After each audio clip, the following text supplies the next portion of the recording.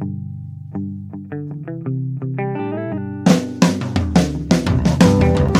only real God is the one that you believe in. Start looking for the God in others. And if you find you're tuning into a wave, well then I don't know much about being saved. Hello, everybody. Hello, friends. Welcome into another episode of Spiritual Philosophy Chatter with the Joneses. I'm Danny Jones. And I am Samantha Jones. And this is episode 165. 165. What is the topic today? This is ending self-destructive behavior. Yeah, we all have them. Oh, really, yeah. we do. Yeah. Oh, yeah. Yeah. Yes. Or have had them. Oh, yeah. Yeah. Cool. Well, before we do that, anything you want to share from last week? Yes, last week we did Why is Healing So Hard? And I wanted to read, we got a new review on iTunes. Oh, so I cool. wanted to read this. And Bessie's going to chime in. Okay, let me get this up. Every week I look forward to the release of Samantha and Danny's latest podcast. The conversations and topics they bring to the table are real, raw, and can be applied to anyone's life. These are two people who are doing their best to lead a good, spiritually filled life and want nothing more than to share that with the world. Each week, Danny and Samantha answer questions about the universe, the other side, spirituality, death, or even about hardships we face in life. I have found so much comfort and peace listening to their words. The podcast lift me up when I need it most. I have had the honor of having a couple of readings with Samantha, and I can tell you that she has changed my life for the better. Cheers to Samantha and Danny. Keep up the wonderful work. Love and light to you both always. And this one was signed. It wasn't left anonymous, and this one's from Serena. So thank you, Serena. Thank you, Serena. That was very sweet. That was very sweet. We really Very cool. appreciate it. She's a very sweet lady. I love working with her. She's very sweet. We had a cat named Serena. Yes, we did. Yep. I love that name. Yeah. Cool. Yeah. Thank you so much. Yes, thank you so Very much sweet. for that. Yes. We had another one, too, that came in a couple weeks ago, or actually this was like 2 months ago that I forgot to read. It was really short. It just says, love the interactive element to your show. Very unique way of doing the podcast. I love it. And that was from Wendy. Thanks, Wendy. So thank you, Wendy. Yeah, we love those reviews. You know, I see them on iTunes because I get them through chartable.com. They send me an email. But I don't see them if they're like in other places. So if anybody sees reviews from us in other places, let us know. Because the only ones I really know about are like iTunes and Facebook. So I don't get up like anything about anything else. Would you have to go to that Well, I'm not really particular sure. Like platform and search that? well, that's what I was thinking. Like for this is Apple Podcasts. So if you okay. use an iPhone, that's Right. what you're using. And we have iPhones. We don't have Right. Androids. So, Yeah. which is Google. So, like Google, there's probably reviews there that we don't know about. And we have discussed in the future being able to do like phone calls. Yeah. Yeah. So that's something we're talking about stepping up. Yeah, with. for sure. For sure. Okay, let's move on. We answer 2 questions every week. These are both really good questions this week. All right. This one is from Amanda. She said, do you ever wonder how animals in the wild are able to heal and not be completely traumatized when something bad happens? I mean, when you think about it, they probably see and witness many traumatizing things out there, like babies being taken and eaten, moms being killed, the circle of life, hardships of surviving the wild, yet they don't seem to be affected like it affects us humans, or does it? I mean, I'm sure they mourn, but they seem to be able to handle it and move forward, whereas as humans, it affects us completely different. Thoughts? That's a good question. I mean, I can't talk to them, Yeah. to say, how do you feel about that? I'm sure that they're affected, A couple of the things that I have noticed, because this is something that I've tried to figure out myself over the years, is that animals, for the most part, live in the present. They don't live in the past or in the future. However, if they have a traumatic experience, that does imprint on them. They don't have the kind of memories that we do, which helps a lot. Right. Their brains are much, much smaller than ours. A lot of these animals have things that, that they don't have that we have, so in their brains, I mean.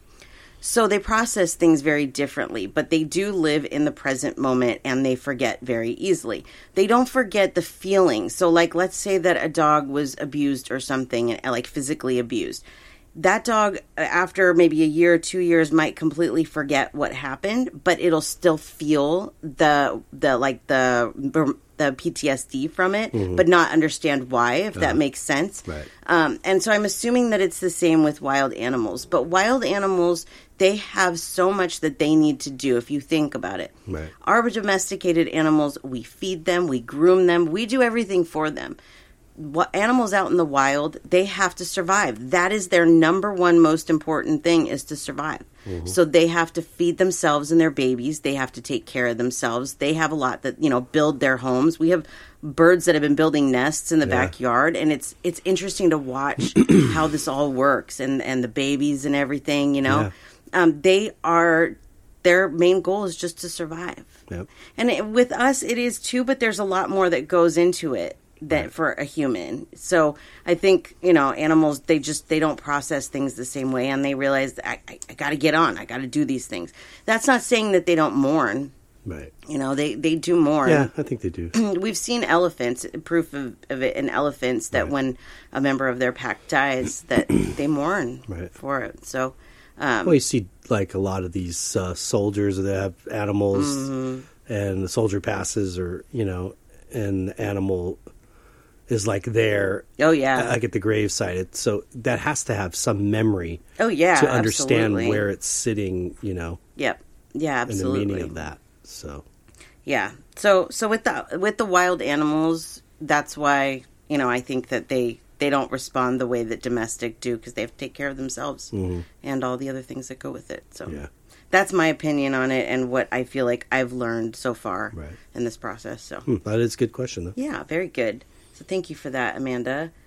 And then the second one is from Crystal. She says, ever since I got my new pup, I've had this feeling that I would have to be prepared for an off-leash dog attack. Well, last week, after 3 months of having her, it happened. I, by chance, about a minute before, picked up a large random stick and snapped it, and thought I should keep this in case a mean dog runs at us. Then it actually happened, so my biggest fear for 3 months became a scary reality. A Great Dane came darting through heavy traffic, headed straight for my pup. His body language was not friendly. I was able to keep him away with yelling and pointing the stick at him and waving it like a lunatic until a stranger loaded us into his truck. So my question is, was this a premonition all along, hence grabbing the random stick? Or did I simply create this reality and make myself a vibrational match to it because of the law of attraction and my fear? I hope this makes sense. I would say, since you felt it earlier, that it was a premonition. I think it was a premonition too, yeah. That's my opinion. I don't, I have a hard time believing that our thoughts can create those types of things if they're not meant to happen. Right. I know there's the law of attraction and all that and blah, blah, blah. But what you're talking about, first of all, is so common. And it's something that none of our dogs really go out on walks anymore. They all are older and have hip issues and stuff. So we don't do that. But when we did, you remember times where I would be like a nervous wreck, right? And usually I would feel something. And this was at the beginning of the spiritual journey. So I didn't really know what I was feeling. I just would get really anxious and not want to go on the walk, but know that Zuma needed it. And there were a couple of times that animals came after him, and it is very, very scary. Yeah. And I do suggest carrying a stick with you when you're walking your dog, no matter what kind of dog you have. Some kind of self-defense is always good. Yeah. But I think that especially that day, I think you had a little tap on your shoulder to pick up that stick and do that.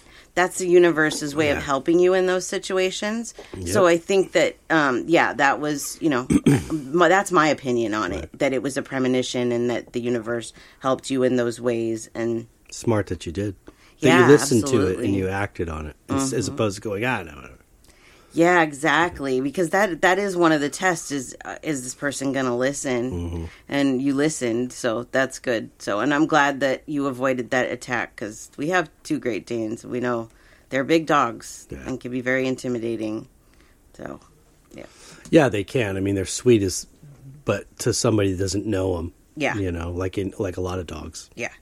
Yeah, exactly. So I hope that kind of answered your question. I mean, I guess that, you know, it is possible in certain things to maybe attract things to yourself like that. I don't know. I tend to think the universe doesn't want to do those things, you know? Yeah. No. I don't know how to explain it. Like, I know the law of attraction is real, especially for the positive side.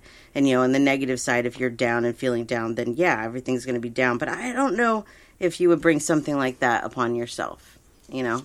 That's just my opinion. Right. So. I would like to believe it's more of a premonition, or you were forewarning yourself, or Right. somebody on the other side, or the universe in general, whatever. Yeah, something like that. It was going on before the actual incident, so. Yeah. Yep, I agree. Cool. Okay, and then we do a reading every week. So this is for Carrie, and I'm sorry if I pronounce the dog's name wrong. Freya, I believe, is the dog's name. This is Freya. Is she a reincarnation of a dog we had before? She's cute. Okay. She would be one of Zuma's friends because Oh, yeah. he likes little white dogs. Yep. Okay, let me talk to her. She has quite the personality. When I first connect to her, what she does is like jump down. Like in this picture, she's sitting, but she goes to lay down when I see her, but she doesn't just lay down, she plops down. I don't know how better to describe it. I wish I could like project what I see onto the wall or something. But most people understand when their dog has a behavior like this. They totally understand when I say that. Okay. Yeah, she's very excited to talk to us. She herself does not know the answer to this question. I will have to dig deeper for that. But let's talk to her for a minute and see if she has anything that she wants to say. She says that you're fun. She says that you try and keep her mind stimulated, and she appreciates that. She likes to be stimulated, and boredom for her causes, I see licking. When she gets bored, she licks a lot. And she's showing me wiping her face. I'm not sure if that's just showing me a behavior or if that she's trying to show like an allergy or something. A lot of times they do that when they have an allergy, but she's just kind of wiping her face with her paws. Let's see what else she wants to say before I look into that other thing. She loves you very much. She's talking about other members of the family that she really enjoys being a member of your family because you treat her as an equal. It's not like she feels left out. She knows that she can't speak your same language, but she says that sometimes you try so hard to speak her language, and she really appreciates that. And she does hear you a lot of the times. Even if you don't hear her back, she does know what you're thinking, and she does know what you're saying. So don't ever quit trying to talk to her like that, because she understands. Now, is she the reincarnation of a dog that you had before? I believe that she is. And I mean, our animals, they stay with us through multiple lives. So I guess the question here is has she been with you in this life before? Because we definitely know she has been with you in other lives, because that's how it works. But in this life, I also feel like she has been with you. I see a smaller dog. She's a small dog, but I see a dog that's smaller than her. It kind of looks like a tannish color, big ears, pretty cute. And this may be a dog that you had when you were a child, but whatever, there's lessons that still needed to be learned there. And let me see if I can give you any other, like, characteristics. Yeah, I think this is when you were a kid, because I'm seeing my own childhood with my own dogs, and that usually means that's what's going on. So I think this was a dog that you had when you were a kid. So I hope that helps and answers your question. And, our dogs, our animals, they don't know when they've been reincarnated. Right. So it's like I can ask, that's my psychic abilities that I'm using, not the animal communication. Right. But they don't know. And it's better that way. It's better that way for all of us. Yeah. What was the owner's name again? This was for Carrie. Carrie. Yep. I wonder if there's something that Freya does that Carrie, maybe you've recognized, because I'm just curious why you're posing the question. Sure, yeah. Is there something familiar from this childhood dog possibly. Yeah. That is there with Freya. I wonder if there were some things that Freya showed, behaviors, and so I wonder if that's why sometimes Maybe. when they do that, they're showing that they're doing a behavior that maybe the previous dog did, and that they also do. I'm seeing a spinning in circles. I'm not sure which dog this is, but I just see one spinning in circles. So they both may have actually both done that, since I'm not seeing a distinct, like it's literally flashing between both of them. So that could be one of the behaviors, too, that you're talking about. So, Right. yay. Well, Very thanks, good. Carrie. Thanks, Thank Freya. you, Carrie. Yes, and Freya. And I hope I was pronouncing that right. I think I was. Okay, and then one other thing before we start is I wanted to mention we are up again for a People's Choice Podcast Award. Oh, my gosh. So right now is the nomination stage. And what happens is the listeners of these podcasts need to nominate, right? But there's already a list. So the list is down to like 20 podcasts in each category, I think, something like that. Okay. So if you go to podcastawards.com, you have to register for an account. It's really easy. They just, of course, want to make sure that you're one person and not, a bot or something. Right. So once you do that and you sign in, you'll see podcasts from all the different genres. And, if you listen to other podcasts, like I know a lot of people are into true crime, you can vote for your favorite true crime podcast there too. So you just go in and then look for religion and spirituality and go to us, Spiritual Philosophy Chatter with the Joneses, and click that. And then what happens there is, I think it's the end of July, they narrow it down based on the amount of nominations that each podcast got. So, Cool. So we appreciate if you would go and do that for us. Please and thank you. Yes, so much. Very cool. And then let's give our info real quick before we start. it. All right. So you can find me at SamanthaJonesPsychicMedium.com. If you'd like to reach us at the show, you can email us at spiritualjoneses@gmail.com, or on social media, find us at spiritualjoneses. Yeah. Yeah. And then for you. Yes, for my art, djonesartcollection.com for the web, where I sell prints there, and for social media, at djonesartcollection for Instagram, Facebook, and TikTok. Very good. That's it for me. Fabulous. Cool. Are we ready? I'm ready. Awesome. Okay. All right, then. Episode 165, Ending Self-Destructive Behaviors. This was an interesting one to do because, I think we all have them. And that was something that I asked to the group, is do you feel that you have self-destructive behaviors? And 100% said that they do. Yeah. The thing is we a lot of times don't want to admit that we do. And that's the hardest part, is just admitting, okay, maybe, like we were talking earlier when I was doing this kind of research, and I said I feel a little victimized by a couple of the things that are said in this article. But I realized that even though I'm trying really hard to be like the best Samantha I can be, I still have self-destructive behaviors. Yes. It's still normal, and it's still a part of life. Right. It's just trying to figure out how to not let those control us, and how to maybe get rid of them Right. altogether. Well, and some of these things are necessities. Like, let's take food, for instance. Yeah. So it's a balance, which is Yeah. which is involved too. Again, like the thing that you read off from, that's a clinical study Right. in essence. It's written Yeah, by sure, psychologists, which nothing against that. That's great.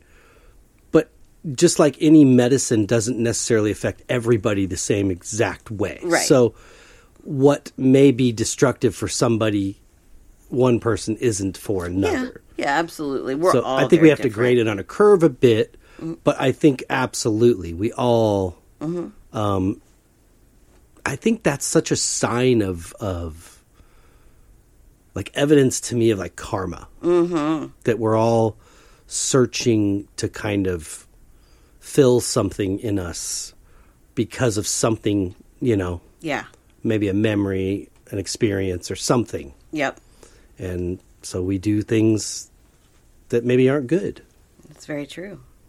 Well, let's give a basic definition of what self-destructive behaviors are. Yeah. Self-destructive behaviors are when you do something emotional or physical that is harmful or potentially harmful to yourself. In some cases, a person may be unaware they are performing a self-destructive behavior or activity. I absolutely see it. I see it all the time in my work where people will come to me, they need advice, they want something changed in their life, but they are the ones that are stopping it from happening. And they don't even recognize that, you know, they want to blame the outside world. Yeah. Yeah. People that partake in self-destructive behaviors display signs and symptoms in their lives. Self-destructive behavior signs include depression, avoiding responsibility, avoiding social interactions, being really emotionally sensitive, addictions, things like that. There's a lot of different symptoms of the self-destructive behaviors. Yeah. I asked our listeners, what are some examples of self-destructive behaviors that you feel affect your life? And the number one thing that they said is being self-critical or too hard on yourself.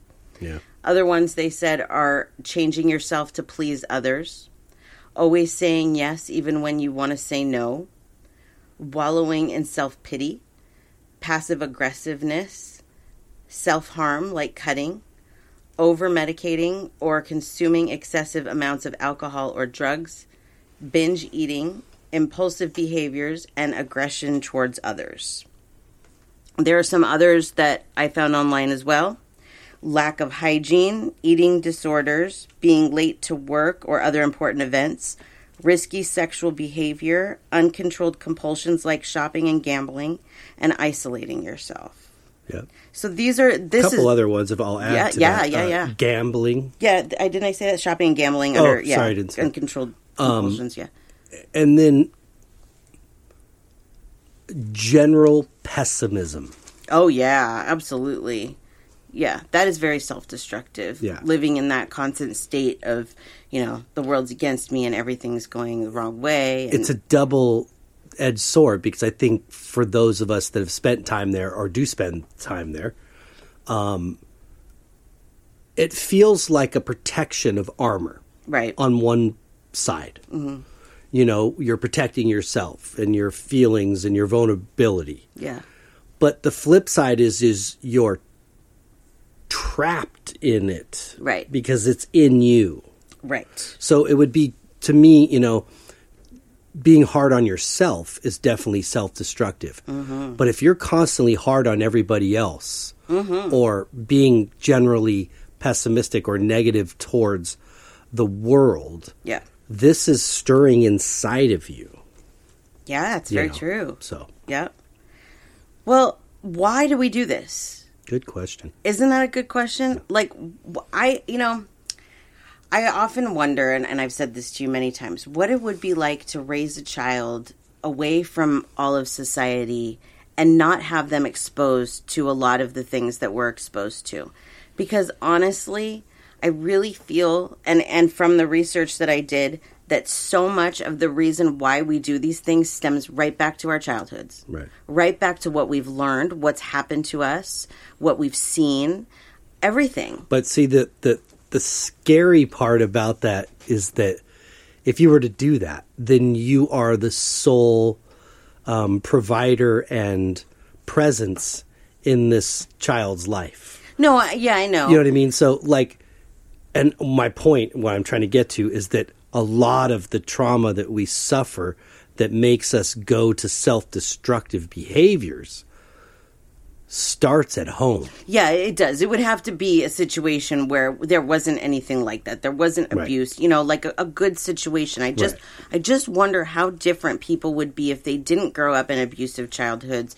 It happens more often than we realize. Mm-hmm. Like, I didn't even understand this when I was a kid, but I can tell you that the number of people that I know that didn't suffer some kind of abuse, I can count on one hand. Yeah. And that's really, really sad. Yeah, it is.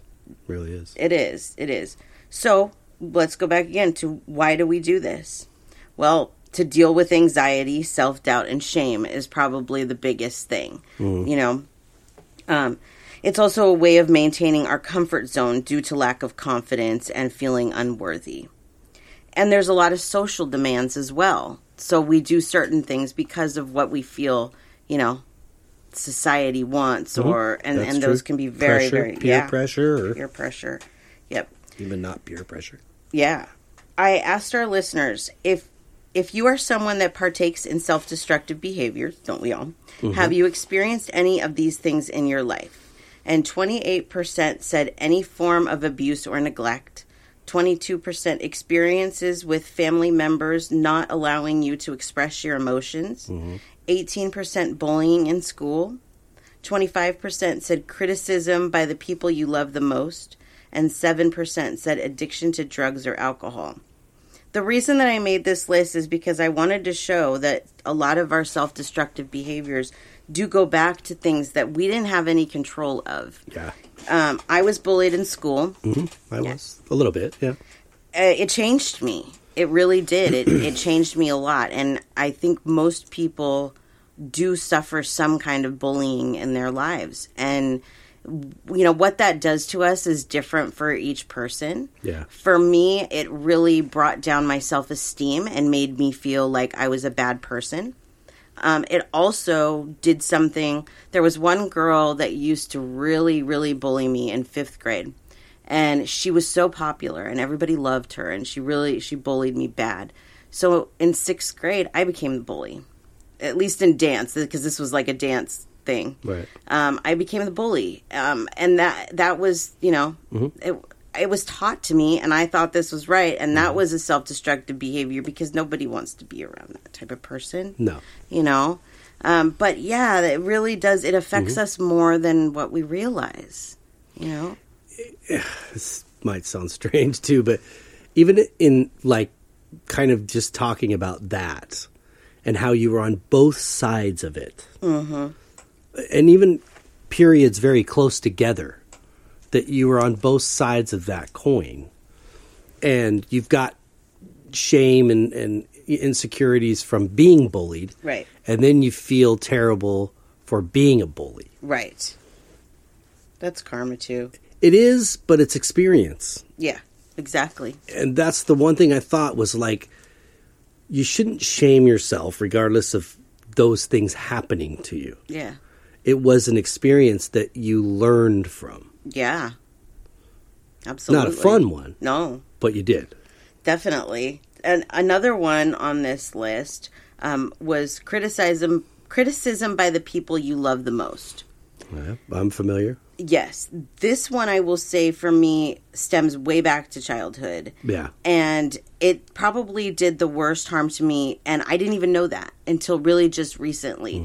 Because you see how if you say anything to me that, is I don't know, not negative, but, my mom just really wasn't a comforting type of person. Right. She was really sarcastic. She was not cruel, but just... She was like Roseanne Barr on the show. That's exactly what she was like, just sarcasm all the way. There was never any comfort. Right. So because of that, I have a really hard time with criticism because I was criticized a lot.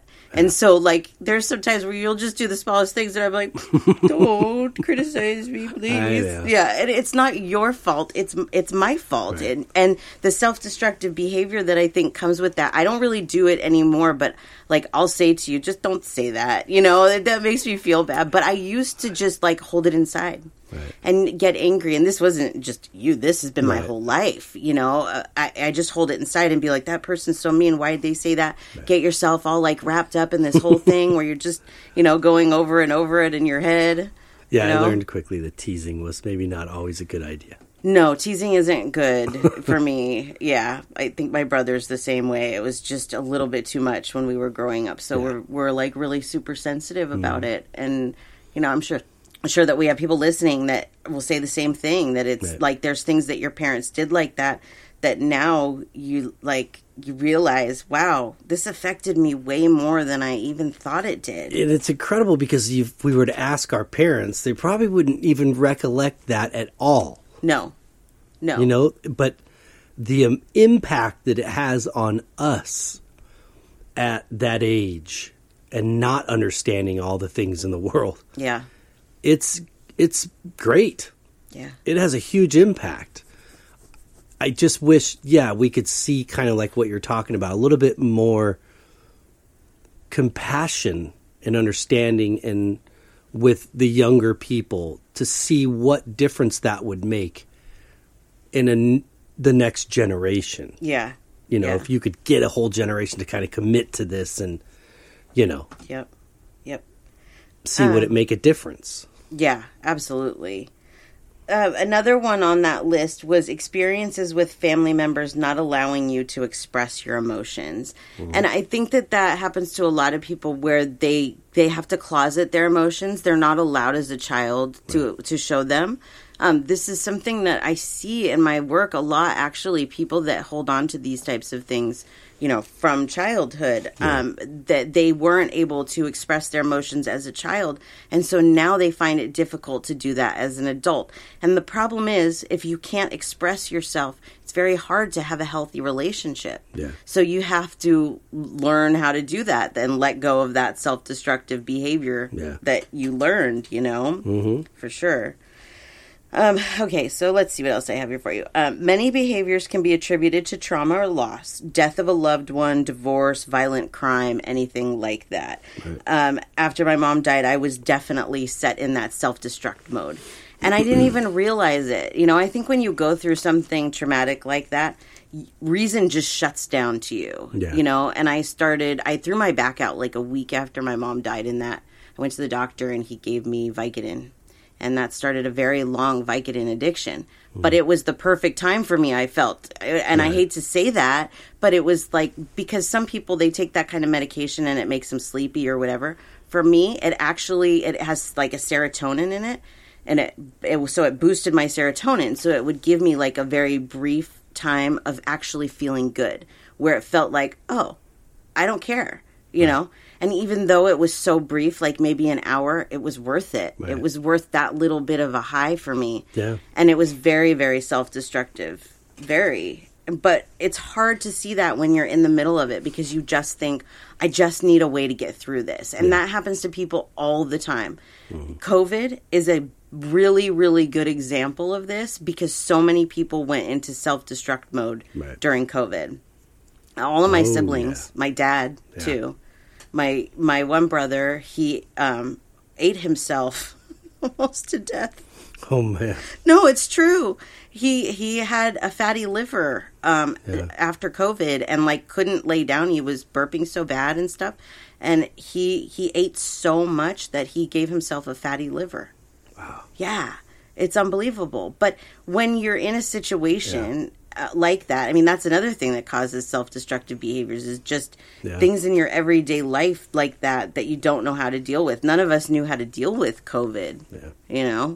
We really didn't. I really relate to that one, the not being able to express yourself. And that was an issue for me at a young age, that I was acting out then in school because I couldn't do it at home, or it wasn't coming across the right way. So I would take it other places and become defiant and unruly, and often just to see how far I could push it. Sure. But fortunately, I didn't like it at the time. But fortunately, my parents were sort of like, okay, you need to go and therapy and talk to somebody. Maybe, maybe he can share more there. So I was fortunate enough to do that throughout my life at periods, which helped me understand a little bit better. But it didn't mean I didn't do self-destructive behaviors. No, I think we all do, and we really don't. We don't realize it, When I got divorced, I kind of like you. It's not nearly like death, but it's like the ending of something. Oh, yeah, it is. Absolutely. And I grew up in an alcoholic family, so I had a lot of alcoholics around me. And that was something that always turned me off. Yeah. I just I wasn't into it. But when I got divorced, I got into it. Me too. And I started finding myself, drinking more than I ever drank. Mm-hmm. And fortunately got to a point, because I was, 40 something, I was like, I can't do this. My body's just, Yeah. it can't keep going like that, you know? And so I was like, nah, I don't need to, you know, I can drink now and then, but once in a blue moon, it's not very often, and I just had to make that choice. Yeah. To end that. And that was a really good choice. Yeah. I went through the same thing. I was going through my divorce, and the divorce was almost finished, and I was dating somebody and breaking up with that person at the same time, and everything was just falling apart. And my brother and I were watching Jim Jeffries, and he talks about how people don't drink because it tastes good. They drink because life is shit. And I was like, wait a minute. That is such a funny quote. I love it. He's right. And you know what? There was a bottle of Jägermeister in the fridge, and I went and drank it. And that was like 2 years. I loved to drink because it relaxed me. It made me be able to be social, you know, but at the same time, I was doing a lot of self-destructive behaviors through that period in my life. You know, it wasn't healthy. And I'm glad both of us walked away from it, because I grew up in an alcoholic family too. My mom claimed that John, the man that I thought was my father, that he was an alcoholic, which he probably was. But I called her out once on her being an alcoholic, and she said, I'm not an alcoholic because I don't start drinking until later in the day. Alcoholics start drinking when they wake up. The justification. You know, Mom, how do you explain going to Gil Hooley's after school every day for 3 hours? Yeah. And I sat in the corner playing Mrs. Pac-Man while you sat at the bar. Yeah. Well, that was dinner, you know, happy hour. She's like, what? I'm feeding my kid, and she's entertained with Pac-Man. What difference does it make if I sit at a bar? So, you know, I didn't realize that my mom was an alcoholic until like a few months ago, because I covered for her. Right. I believed her. And then I said to you one night, I was like, she always carried little bottles in her purse. And I'm like, wait a minute. That's not normal. That's not normal. So both of us have been faced with a lot of alcoholism in our lives. And I wonder if that was one of the things that we were supposed to not repeat in this life, was the alcoholism, because it really does surround us. It's crazy. I chose to go towards the drug side because I wasn't a big fan of alcohol. Yeah. I have something called diabetes insipidus, where I can dehydrate. Like my body doesn't retain water. As quick as I drink it, I pee it. So what do you do? What happens when you drink? Right. You get dehydrated. Yeah, you do. So for me, it's just not super physically. That's not fun physically. It doesn't feel good. Yeah. But I went to other things, you know, and some of those things, I mean, luckily, you know, I never had the opportunity to get my hands on like heroin or stuff like that, thank God, because I probably would have liked it a lot. But I did do other stuff, and I could have gone really haywire in some of those departments, which I started to. But again, I was like, Yeah. My mom was the queen of self-destructive behaviors, and I said to myself when I was like 17, 18 years old, I don't ever want to repeat any of the things that she did. Right. She died because of basically a drug addiction and an addiction to money. Yeah. It was really sad to watch her go downhill. And I think I was following in her footsteps for a while there. And like the universe had to come and, you know, knock that out. And she's, no, you are not going to do that. Because I was the same way. I always told myself I'll never do drugs. I'll never, you know, because my mom also did a lot of coke when I was growing up. And I would she'd have parties and I'd be sitting there with her friends doing coke. And she would give me alcohol. All of these things made it that I did not want to do drugs, and I did not want to drink. Yeah. I didn't want anything to do with it. So I've never done coke or any of like that type of stuff, because what I saw was such an aversion to it, you know? But so many people that have those types of experiences aren't that lucky, and they fall into the same trap of the alcohol addiction. Or, I mean, I was addicted to pills, so I can't say I never, you know, went into that addictive state. I've lost some really wonderful people in my life, or, you know, whether they were close or just acquaintances, because of drugs. Yeah. And some of them have died, and some of them are still walking this earth, but they're not here. Yeah. They're gone. And that's what sucks. I think the fear of punishment for me kept me in line a lot. I was really afraid of my dad's wrath. Yeah. So if we all got together in high school, my friends, and we're like, okay, we're doing acid. All right. And this dude over in the corner is like, I dropped 3 hits. And I'm like, no. I'll start with a half and see how that goes. And then I'm stopping at 1. Yeah. But those kind of things. 'Cause I was like, man, I was just too scared to death. Like if I got arrested or in an accident. Yeah. I'm going to pay the price there, but I'm going to pay the price when I get home. And that kind of kept me in line to a certain degree. It didn't keep me squeaky clean. Yep. Not at all. Yep. No, me either. But, I was afraid too. Part of that wrath that I feared was part of what made me do what I did. Right, exactly. And I don't think parents understand that. No. Parents just don't understand. Yeah, they really don't. No, they don't. On that list that I was talking about with our listeners about self-destructive behaviors, the number one thing that they said was being self-critical or too hard on yourself. And I work with people every day that are like this. Mm-hmm. And I was working with this young woman the other day, and her parents are Chinese, and so, they have really strict rules and all that, and she feels like she's the disappointment to them.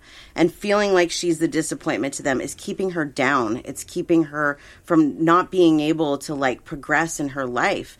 And it's why? I don't know exactly what her parents, did when she was a child or said, but I know that there were some things there that were very, very difficult for her. And because of it, she's very, very critical on herself.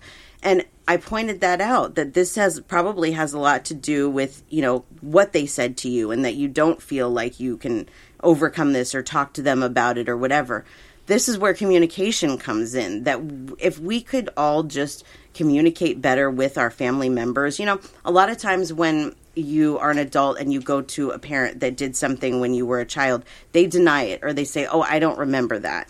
And that can cause a lot of problems. Yeah. We have to, when we have these kinds of conversations, be open to listening to what our kids have to say, what the other side has to say, because we all have our own opinion, and I think we try too often to try and predict what other people are thinking about us, and that's why we're really self-critical. Yeah. Because a lot of people, I have this really good friend, I love her to death, and every time that I'm with her, she points out something about herself that's wrong. My cankles are really swollen today. I never would have noticed that she had cankles if she didn't point it out. Every time, and I'm like, you are one of my favorite people on this planet. She's so sweet, and she's pretty. Don't trip on yourself. I'm like, please stop putting yourself down. But that probably comes from the type of childhood that she had, and the things that her mother said to her, and the things that kids said to her. So I try when I'm with her and she does these things to try and lift her up. And I think we should do that for each other. That we should all try and do that for each other. That when we see somebody being insecure, somebody might say, oh, my hair looks so bad today. No, it doesn't. Because you know what? They may need that kind of reassurance. Yep. That's a simple, explanation there. But there's a lot of different things. If we did that with, I know as adults our patience wear thin, especially when kids are hyped and, full of a million questions and, hopped up on sugar. But if we took that approach with children more, think of that many less scars that are walking around, and we could kind of alleviate this whole issue within our society. I will say that my parents were very, as I got older and was able to talk to them about things that happened that affected me. Yeah. They were really good. Yeah. They were really gracious. They were compassionate, even if they didn't really remember. Yeah, that's good. So I will say I have had that opportunity to talk to them, which is great because a lot of people don't. Yes. To kind of help my cycle and figuring out, why do I do these things? Yeah. Not just to myself, but I'm doing things to other people, but it's affecting me. Right. Yeah. As well as them. Yeah. Absolutely. It's a cycle. Let's see. A couple of other things on that list that I wanted to talk about. A few people, they said self-harm like cutting. And that makes me really sad that people do that. And I know that is a reliever of stress for people. I can understand, like, I get my eyebrows threaded, and sometimes, like, not so much anymore because I'm not on the same kind of, like, vibrational level that I used to be. But when I would get that done and I was feeling, like, really anxious and stuff, because of the pain that it causes, it would release, like, some kind of endorphin, and I would feel better. So I understand why people do things like the cutting and stuff. It does have this way of making you feel better, but it's sad. And I'm sorry for anybody that has to do that to help themselves. Yeah. Also because you just don't know how far it's going to go. Yeah. If you keep going. I've lost friends to pill overdoses, and, you know, when you've connected with them and they're saying, that's not at all what I meant to do. Right. I meant I was trying to cry out for help. Exactly. Like for attention. Exactly. And I was being self-destructive, and it went too far. Yep. I've had friends that have straight up committed suicide. Yep. You know, that's the ultimate self-destruction. That's what we're trying to avoid here. Exactly. And that was on all of these lists. I didn't put it on mine because, that is end result. That's the ultimate self-destructive behavior.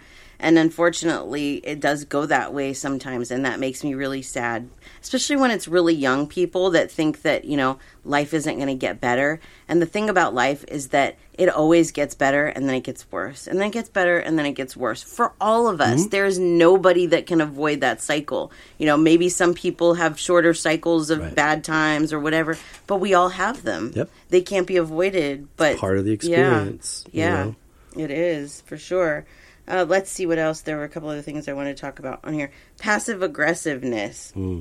That one can really get you in a lot of trouble. Oh, yeah. Because, you know, if you're always just saying, you know, okay, whatever, and just not expressing your opinions to things, where do you think that's going to go for you? It's going to make you tense. It's the ultimate not communicating. Right. Yeah. Yeah, and I think your relationships can't be deep either. No, probably not. It makes it hard. Yeah. You know. I mean, I think we all probably do that from time to time, but if that's, you know, a normal problem. Well, again, I think we're talking about how do each one of these things apply to each one of us personally. Yeah, exactly. And you have to take a look at yourself in the mirror and determine which ones, you know, you need to address. Some things you might need to do in moderation. Some things you might need to get rid of completely, you know. Yeah. Yep. We all have that. Yep.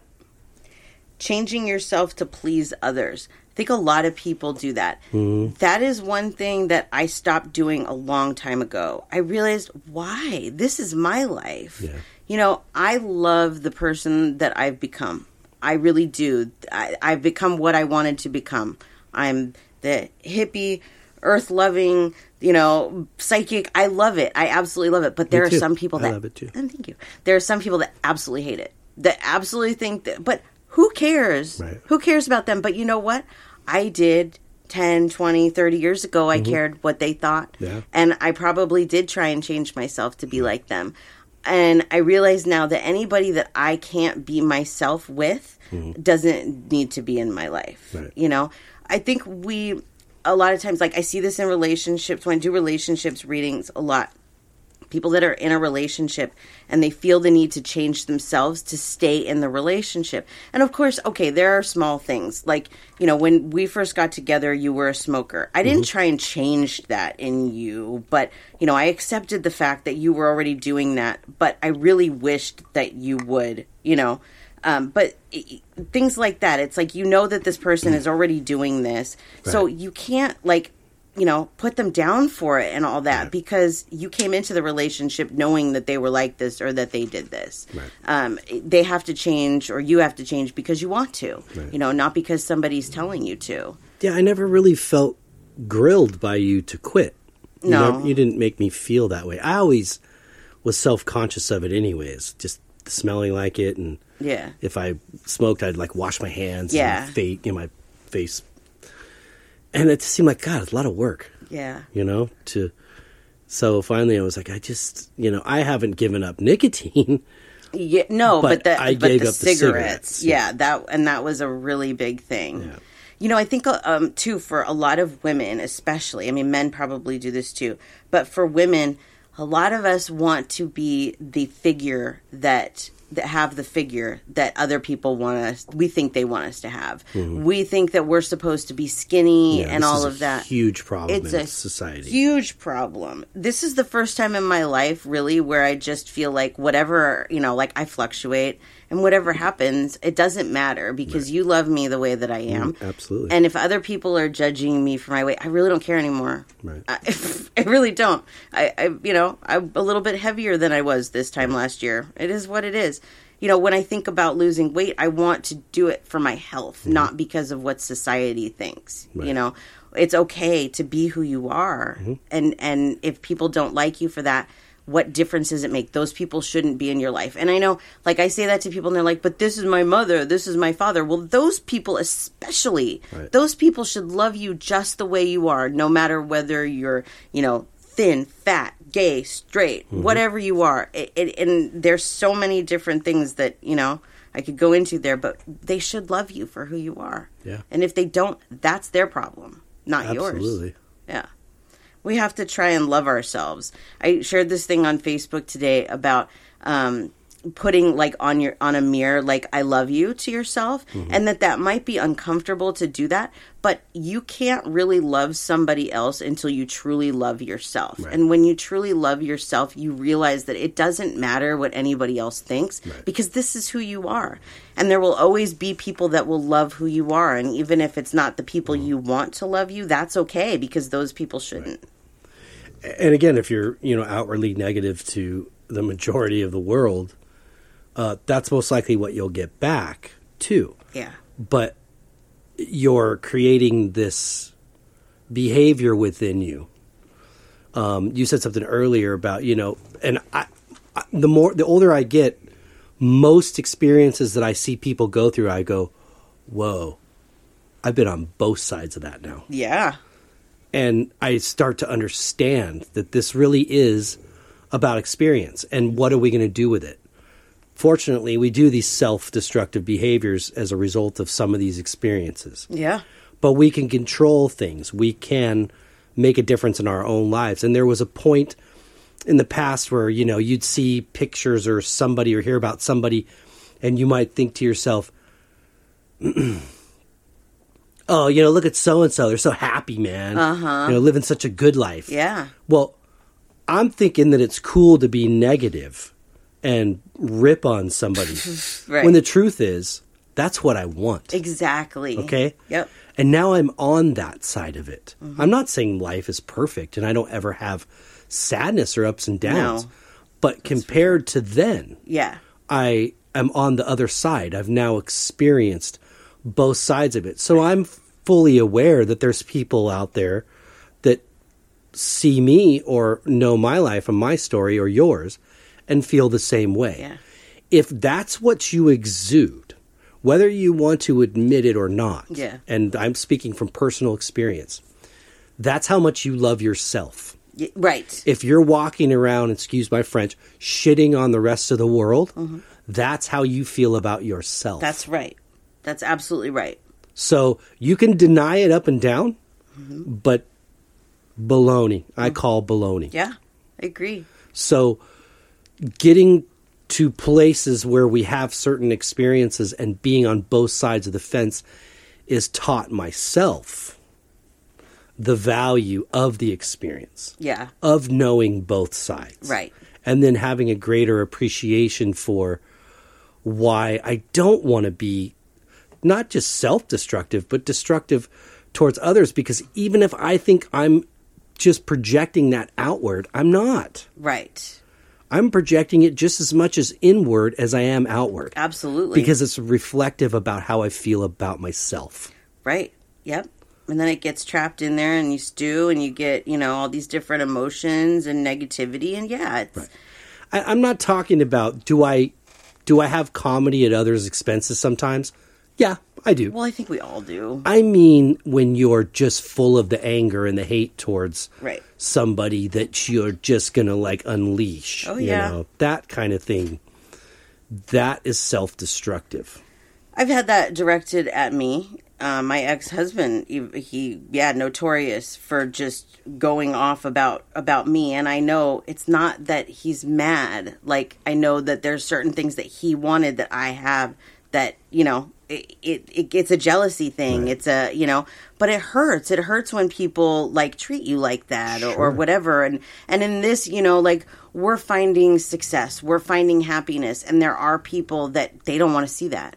Right. Why are people like that? I want everybody to succeed. Right. You and know, there's enough of it to go around. yeah, yep, absolutely. There is. But things change, and they change whether you want them to change or you don't, and they can change real quick. Yeah.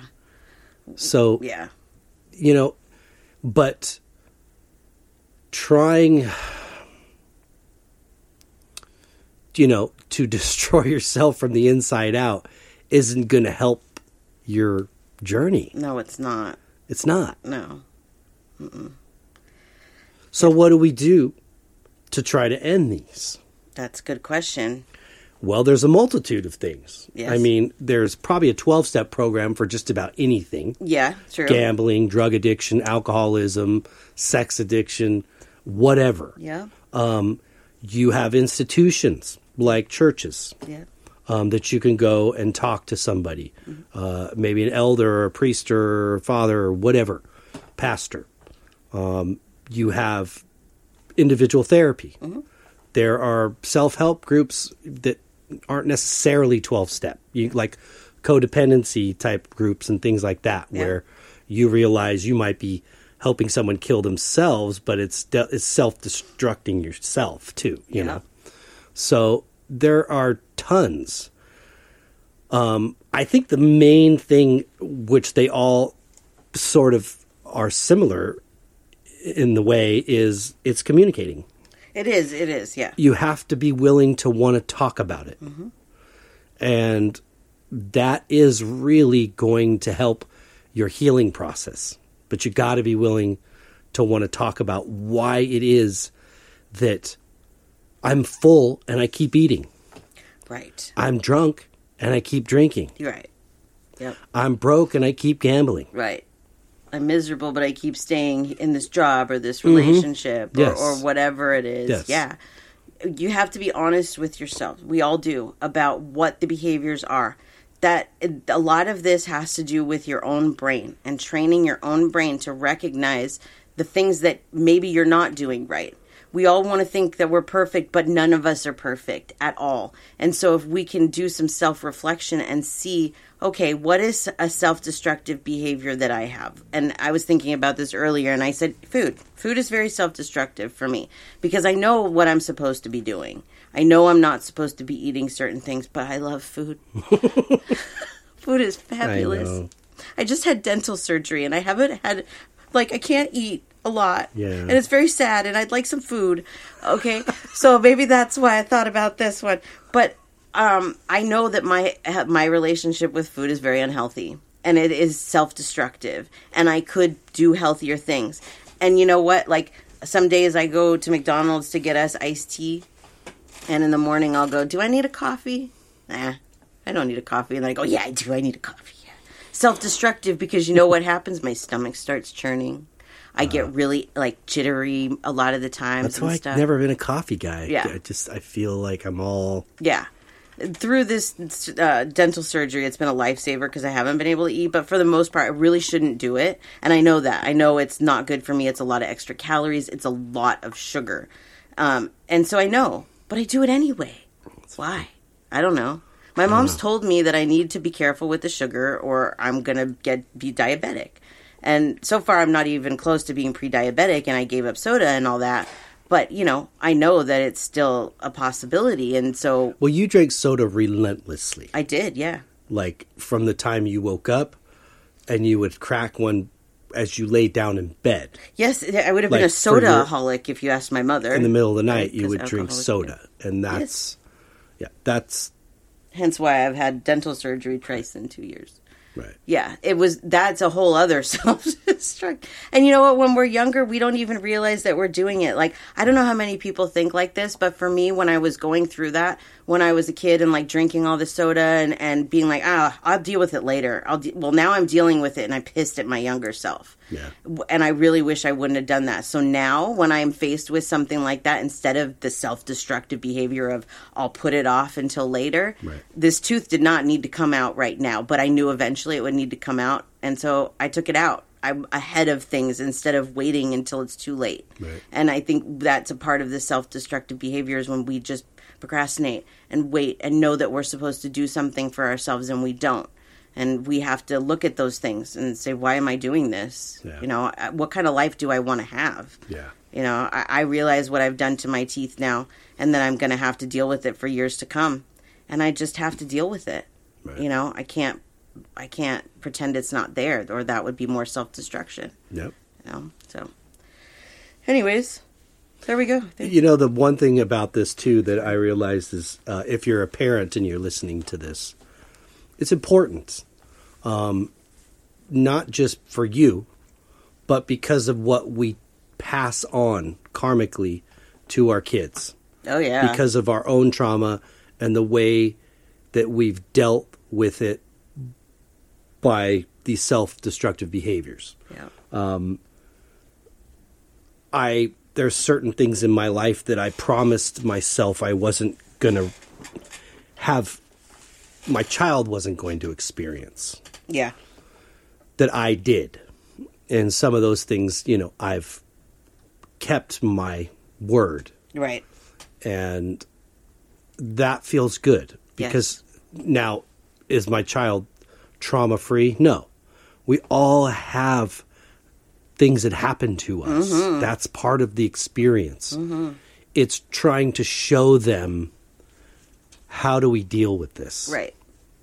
You know, and being involved and talking. Right. Not pushing, but talking like, when you're ready, let's talk. Right. And I'll usually find that as much as I want to know right then and there, if I just plant the seed and walk away, she'll approach us later. Right, totally. Fine, and talk, you know. So Yeah. it's just really important, because this is how the world and our race will change. We've got to start with young people. Yes. Yeah. Some of us are too far gone, you know, Yeah. in this life to try to end every self-destructive behavior Yeah. we have or had. And but if we start this process young, Yeah. and, you know, talk about these things, even in school, like what it's Absolutely. like to lose, and you know, feel inferior and these kind of things, and what do we do with those feelings? Mm-hmm. What are some of the things Mary, Johnny, that you see going on with your family? Right. You know, I mean, there'd probably be a lot of questions at that point, Yeah. but you know, I just feel like it's communication. It is. It's learning how to talk about the things that we're holding inside that are making us do these things. And you know what? It's not easy. And sitting here telling the stories about things that my mother did, it's not easy. And I know that we have listeners that knew my mom and didn't know that this was going on, and probably have a really hard time with the fact that this was the type of person that she was. But we all have had these kinds of experiences, and I'm not sitting here talking about my mom to be negative towards her. I love her more than anything. Yeah. But what I went through can help others, and that's why I do it. So I share my stories, and you share your stories about what we've been through to help others, not to put down our parents or anything like that, but to say, hey, look, we've been there, and this is how we've dealt with it, and this is how we are dealing with it, and maybe we can help some people with that, you know? I feel like I've lost a really close friend because she doesn't like the way that I talk about my mother, and that's very sad because I'm just talking the truth, and I'm sorry that she wasn't there to see all these things that happened, but that's how it goes. You know, things happen behind closed doors, and we do need to talk about them. We do. Both my parents are living, and they could very well be listening. I love them both very much. Yeah. And again, I've had the opportunity to talk to both of them and tell them about how I feel inside from the things that happened to me when I was young. Yeah. And that's okay. You know what I mean? I'm over it. Right. I've let it go. Is it there? Yeah, I can access those feelings Yeah. probably anytime I want to. Does it mean I'm ignoring them? No, it means I've dealt with it, but it's always going to be there. It's not gone. No. And I just accept that that's a part of me. Yep. And, but I love them both. Yep. It's not out of disrespect. It's out of, I want to change the cycle. Me too. And I have to start with my own child first, or our child first. But we are doing this to try to get other people, encourage them Yes. to talk about their situation. Yeah, communication. It is really the best thing. Yep. It really is. Yep. More than any food or drug or anything we're doing to our bodies. You know? That is it. Yep. So if you can learn to somehow do that or find somebody that you can trust Yep.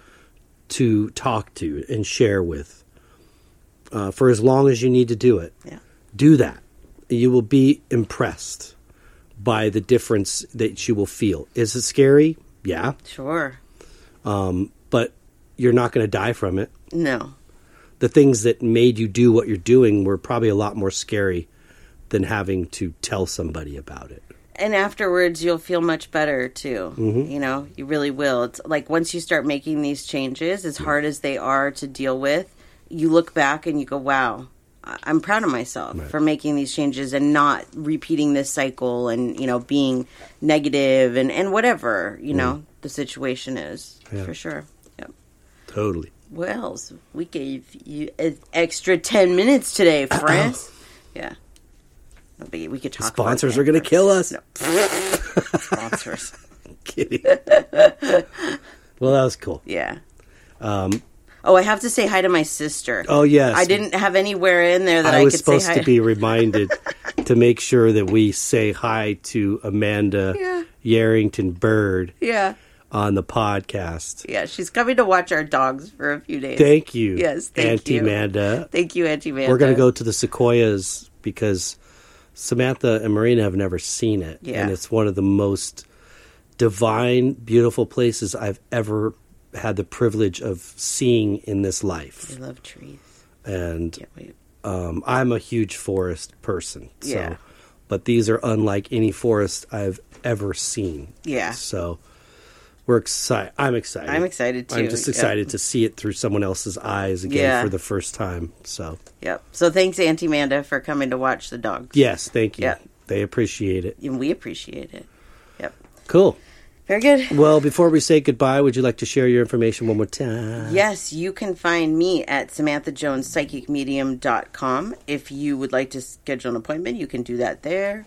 If you would like to reach us at the show, it's spiritualjoneses@gmail.com, or all of our social media is at spiritualjoneses. Yes, and thank you everybody for your participation all the time at school. Oh, yeah, we love our discussion group is the best. Just the polls and the discussion group. If and- you're not in the group, you should join it. It's a really good group of people. We have It is. great conversations in there. Just love it. Totally. And it's private, so it's, Yeah, it's private. Mm-hmm. you don't got to worry about any of that. That's you just go to our Facebook page and look for like when I put up what we're doing that week for the show. You can scroll through and see like from previous weeks. I always put the link to the discussion group there to join Right. it. So, yeah. Great. And then your info. Yes, for my art, djonesartcollection.com for the web, where I do sell prints of my work. And then for social media, at djonesartcollection for Instagram, Facebook, and TikTok. And that's all I got. Okay. Well, we hope everybody got something out of this. That we do. And I did. It's good to talk about and kind of get out there. Yeah. And it's even a reminder of like things I do now that I go, maybe I should not do that. Yeah, for real. Like one that I've said on here before is one thing I've really been focused on lately is like and it's just a phrase that we use, but I'll say, oh, I hate that. Yeah. And I'm like, I want to get away from that. Yeah. Like, why am I saying that? Yeah. So For those sure. kind of things. Okay. Well, we hope everybody has a great week. That we do. Until next week,